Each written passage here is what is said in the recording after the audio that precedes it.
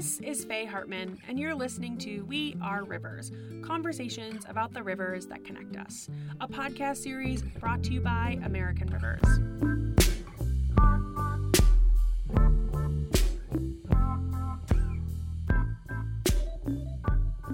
Perhaps because it's so critical, water can often feel like this abstract thing.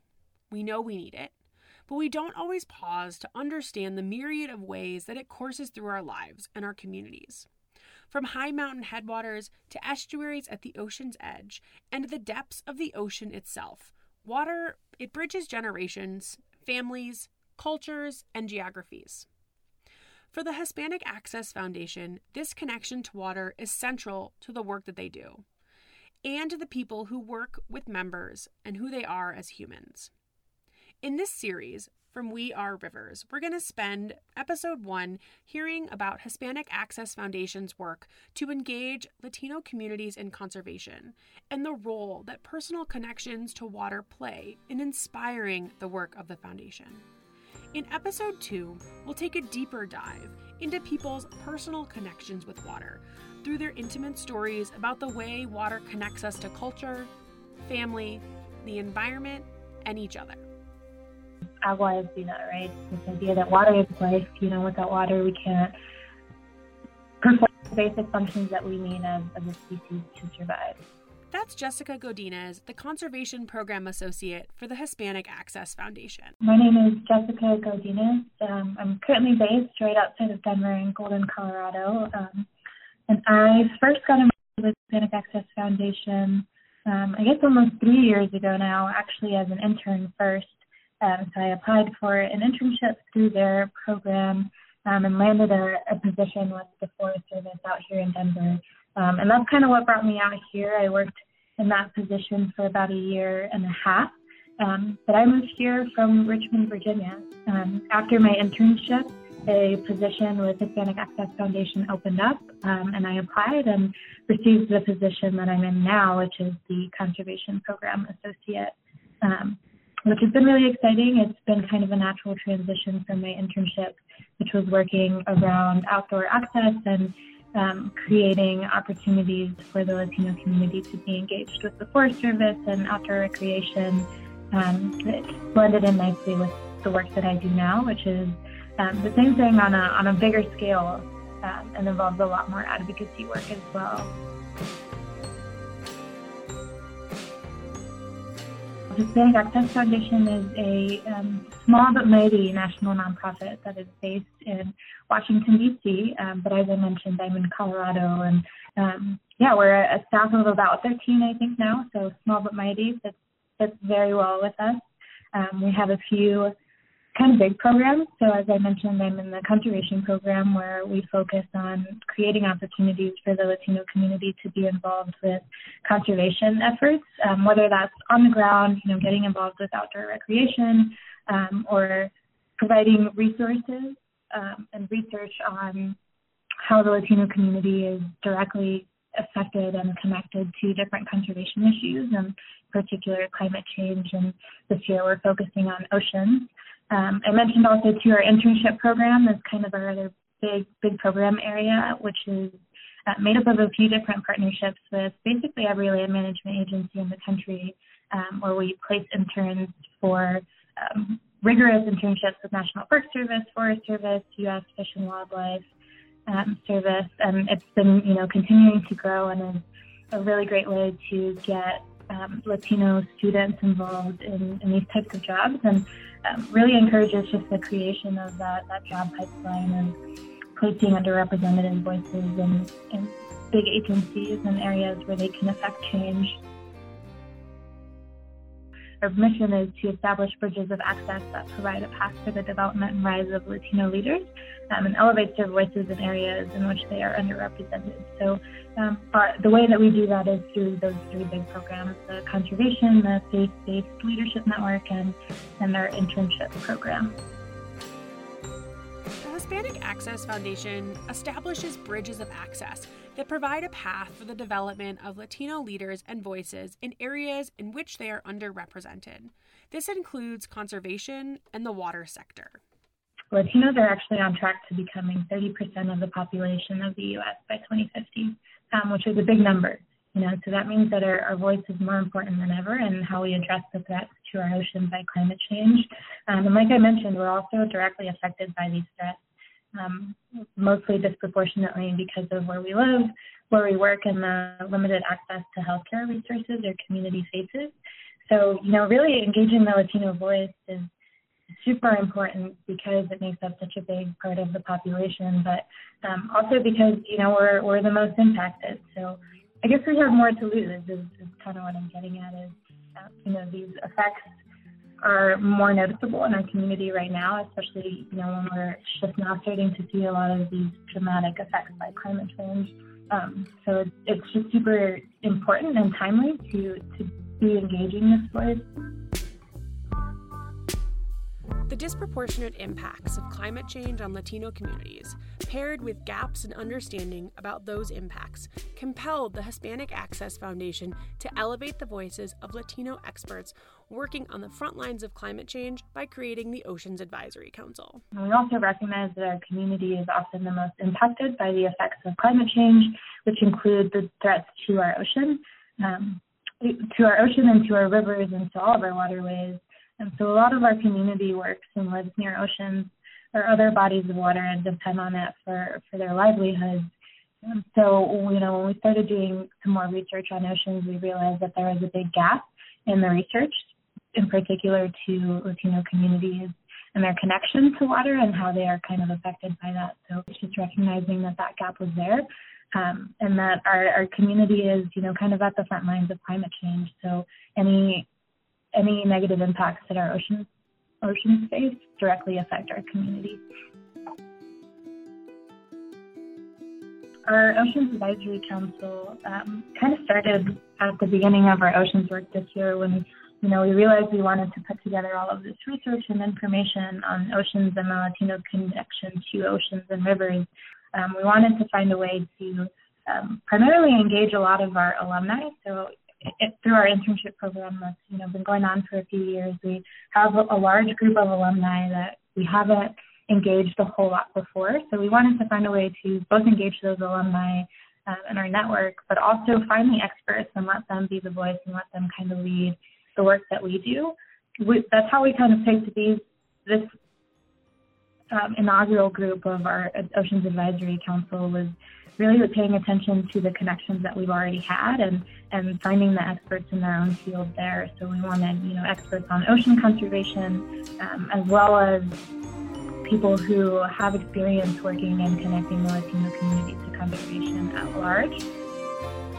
For Jessica and members of the Oceans Advisory Council, their personal connection to rivers and oceans, to water, informs the work that they do with the Hispanic Access Foundation in significant ways. Yeah, so I grew up in Richmond, Virginia, and actually spent my adolescent years about 40 minutes west of that in Montpelier, Virginia. But Richmond has kind of always been my home base. It's where most of my family is. And Richmond is known as the River City, as the James River runs right through it. And, is kind of the big landmark of Richmond is the river and the different entry points to the river. And we also have Virginia Beach, which wasn't too far away from Richmond. It ends up being just about a 2-hour drive away, which isn't too bad. You can definitely still take a day trip to the beach there. We did take a couple of visits every year, but we're really thankful to just have that access to the water, which, a lot of my early memories of the beach and water are revolve around just being with my family and having that opportunity to connect with my family.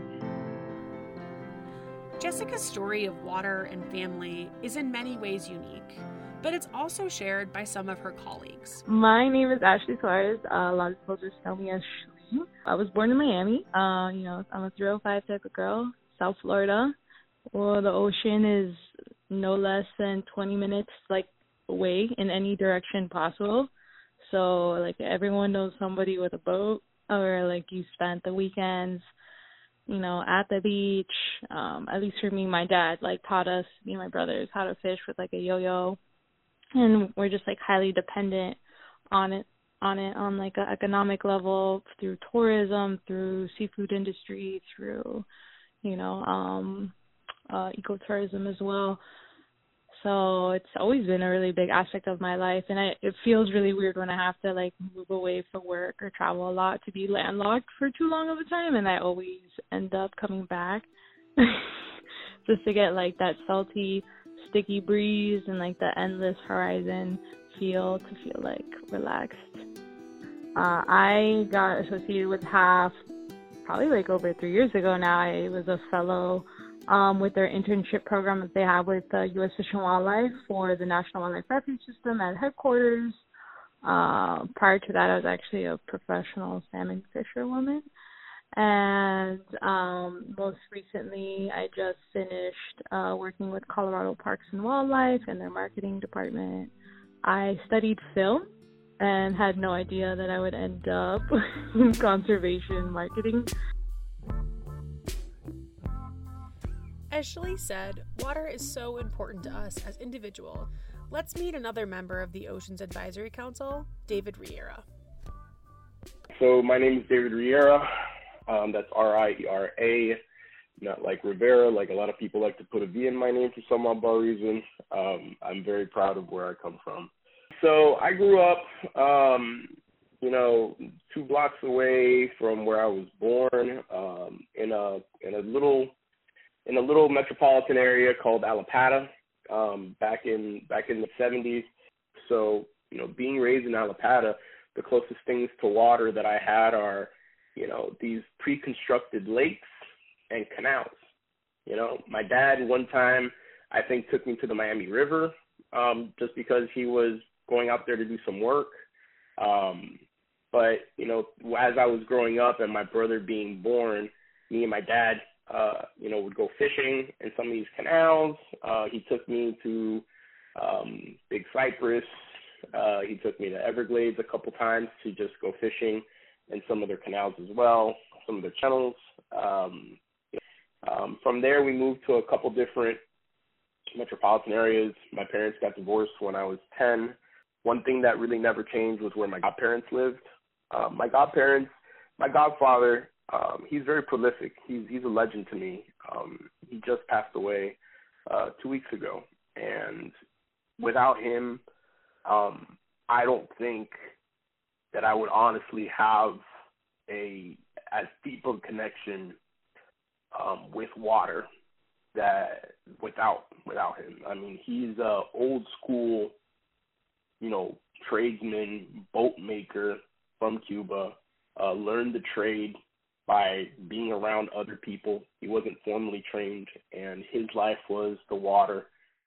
I've always been surrounded by water, whether the water was falling above my head because of the clouds or, the hurricane, busting in a roof, or whether on my travels. I walked a lot in high school, between my house and going to school. I don't have that story where, I used to walk 5 miles in the snow. No, I used to walk 5 miles in rain or 5 miles in the heat. But along those ways, I always made sure that I was close to some sort of a lake, a body of water. I reflect a lot on these bodies of water. Anytime that I've been in a tough place growing up, I've always gone back to some sort of a lake, canal, river, something. Because I see a lot of myself in there, and I see a lot of the people that have contributed to the person that I am today, in the waves, in the reflection. In episode 2, we'll hear more from Shali and David about their unique, deeply personal connections to water and the creatures and communities that depend on it. As is true for so many of us working in conservation, there came a moment when Jessica and her colleagues went from understanding that we need water to also understanding that it needs us. Like I had said a little earlier, it was primarily like a source of relaxation, vacation, even like school field trips sometimes in regards to that. I didn't really make much of a connection other than like it was a place to relax and like have fun and watch people like eat it doing boogie boarding or just like having a good time. And then as I got much older after college is when I started to have a true passion for it, because I did end up doing fishing as a professional career, and seeing it not only as like a paycheck, but like as a way of life. Some of my colleagues like Virginia and David are also from Miami, so we have really similar stories on most of our childhood, and then how it kind of came full circle within our careers of how, starting from playing to now protecting the waters that we love. I think my appreciation for our water has definitely deepened over time, and that's kind of been the biggest change. It's just the way I've come to understand and appreciate it has grown tremendously. As I mentioned, as a kid, being close to the water was special because it meant I was spending time with my family and creating memories. And now that I'm older, my relationship with water is definitely more intrinsic. And so it really is just way more appreciative of having water and how that is our life, right? And everything that it provides for us. And with that deep appreciation also comes, this deepened sense of duty to care for it and to make sure that it is sustained for however many more years, we want to be living on this planet, it's essential, and I've become very aware of that as the years go by. Yeah, I think my story definitely has some similarities to others, specifically and for others, that identify as Hispanic or Latino, because it revolves around family time and sustenance, right? So for our community, family time is huge. Just being outdoors and being totally engaged as a family is really important to our community. So I think that a lot of folks will find similarity to my story in that sense, that it revolves around family, and that a lot of our connection to recreating outdoors, whether that's fishing or, just going to the beach, is deeply connected with how we spend time with our family. And, to talk a little bit more about fishing is, my grandpa fishes because he likes it, but he also fishes because he likes to eat fish. So for a lot of communities, that's the same. And I think, I don't know how inspiring my story is, but my hope is that it can be inspiring to other students, to younger kids, to really just seek out the knowledge and seek out the education and want to be educated on ocean conservation and how, on all the threats that face our oceans, and how that connects to the greater scheme of climate change, and how we rely on our planet for living, for everything. So much of what we can learn from Shlee, David, and Jessica about connecting to water is about the opportunities to connect with it. As a way to reinforce the connection between Latinx communities and rivers, oceans, and the environment in their home communities, the Hispanic Access Foundation started Latino Conservation Week. I love talking about Latino Conservation Week, so I'm always happy to talk a little bit more. But it's an initiative of Hispanic Access Foundation, but we're really just kind of the platform, and it's mostly led by our partners across the country.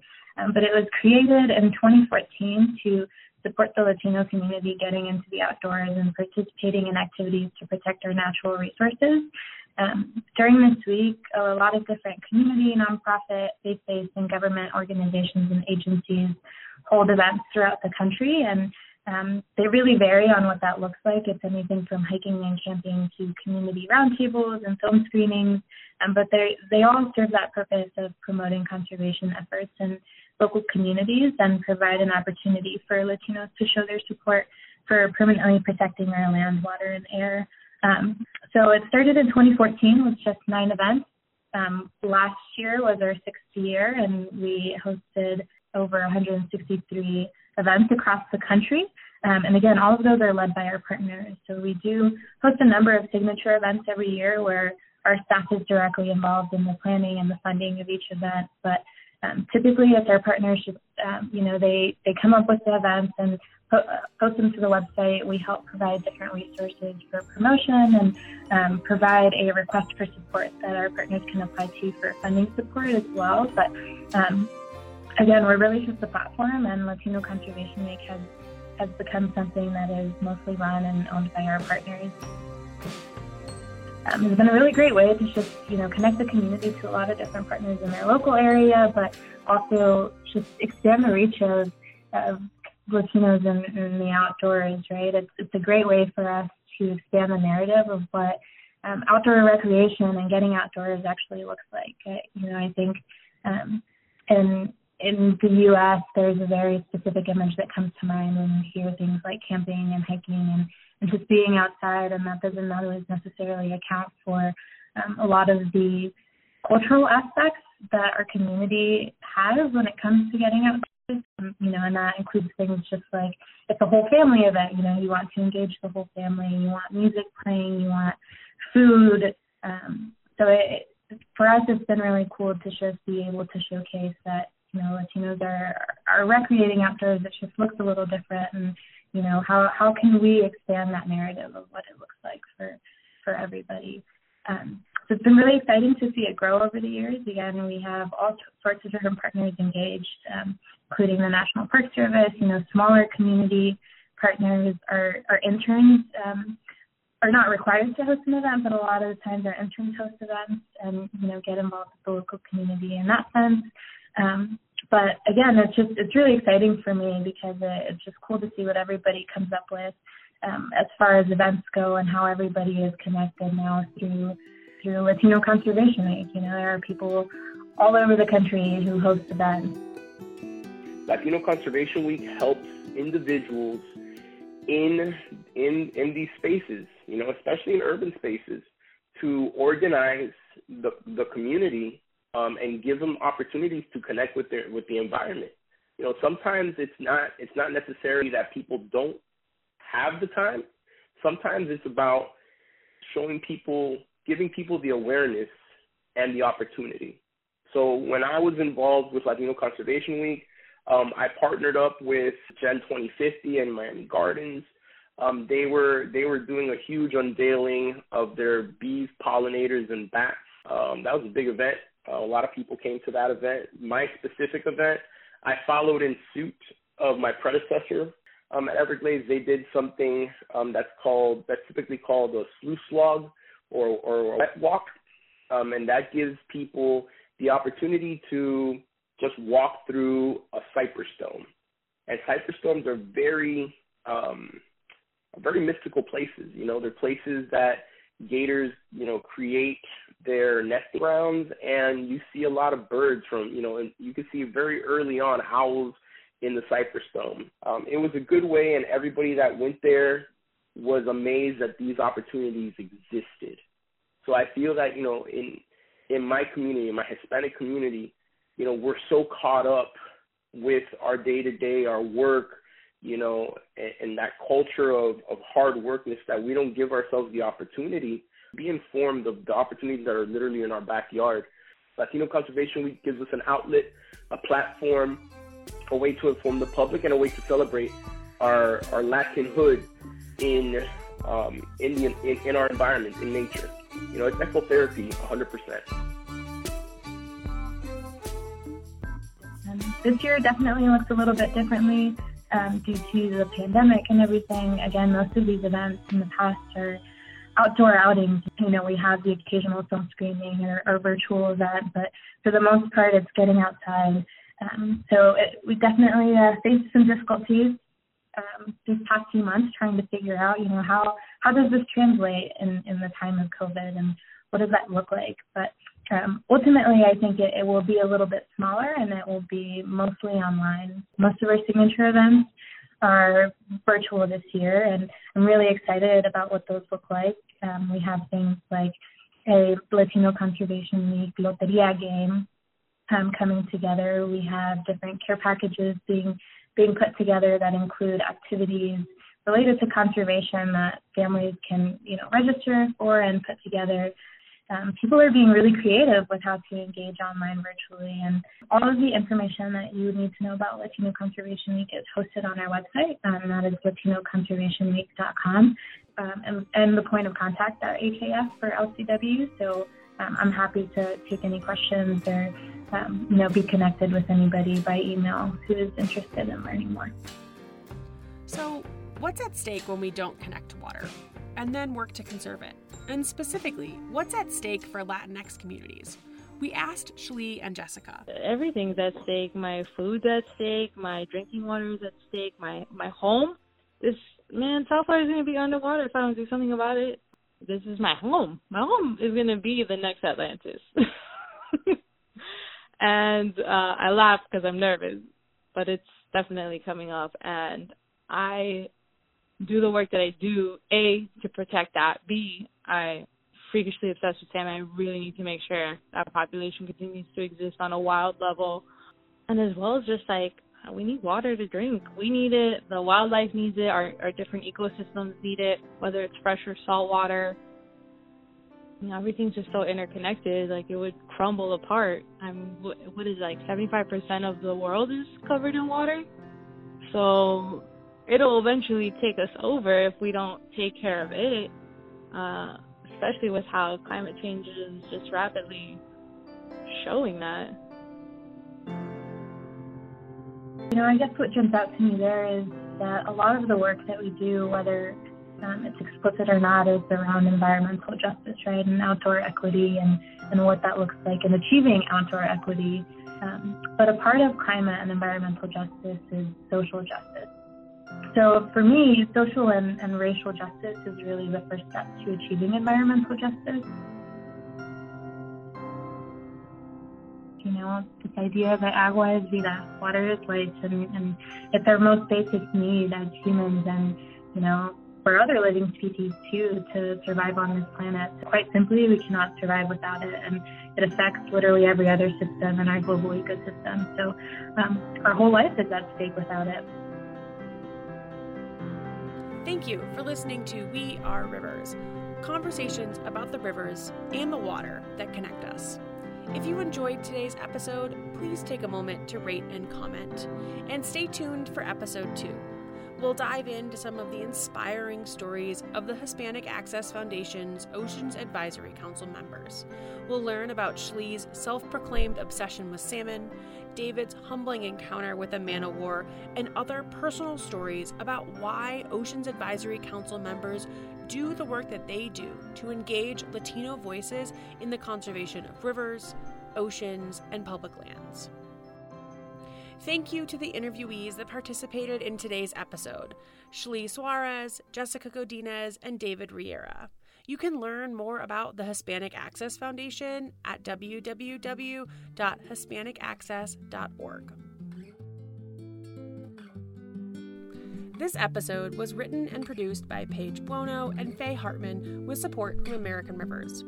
If you want to learn more about American Rivers, you can find us on the web at www.americanrivers.org.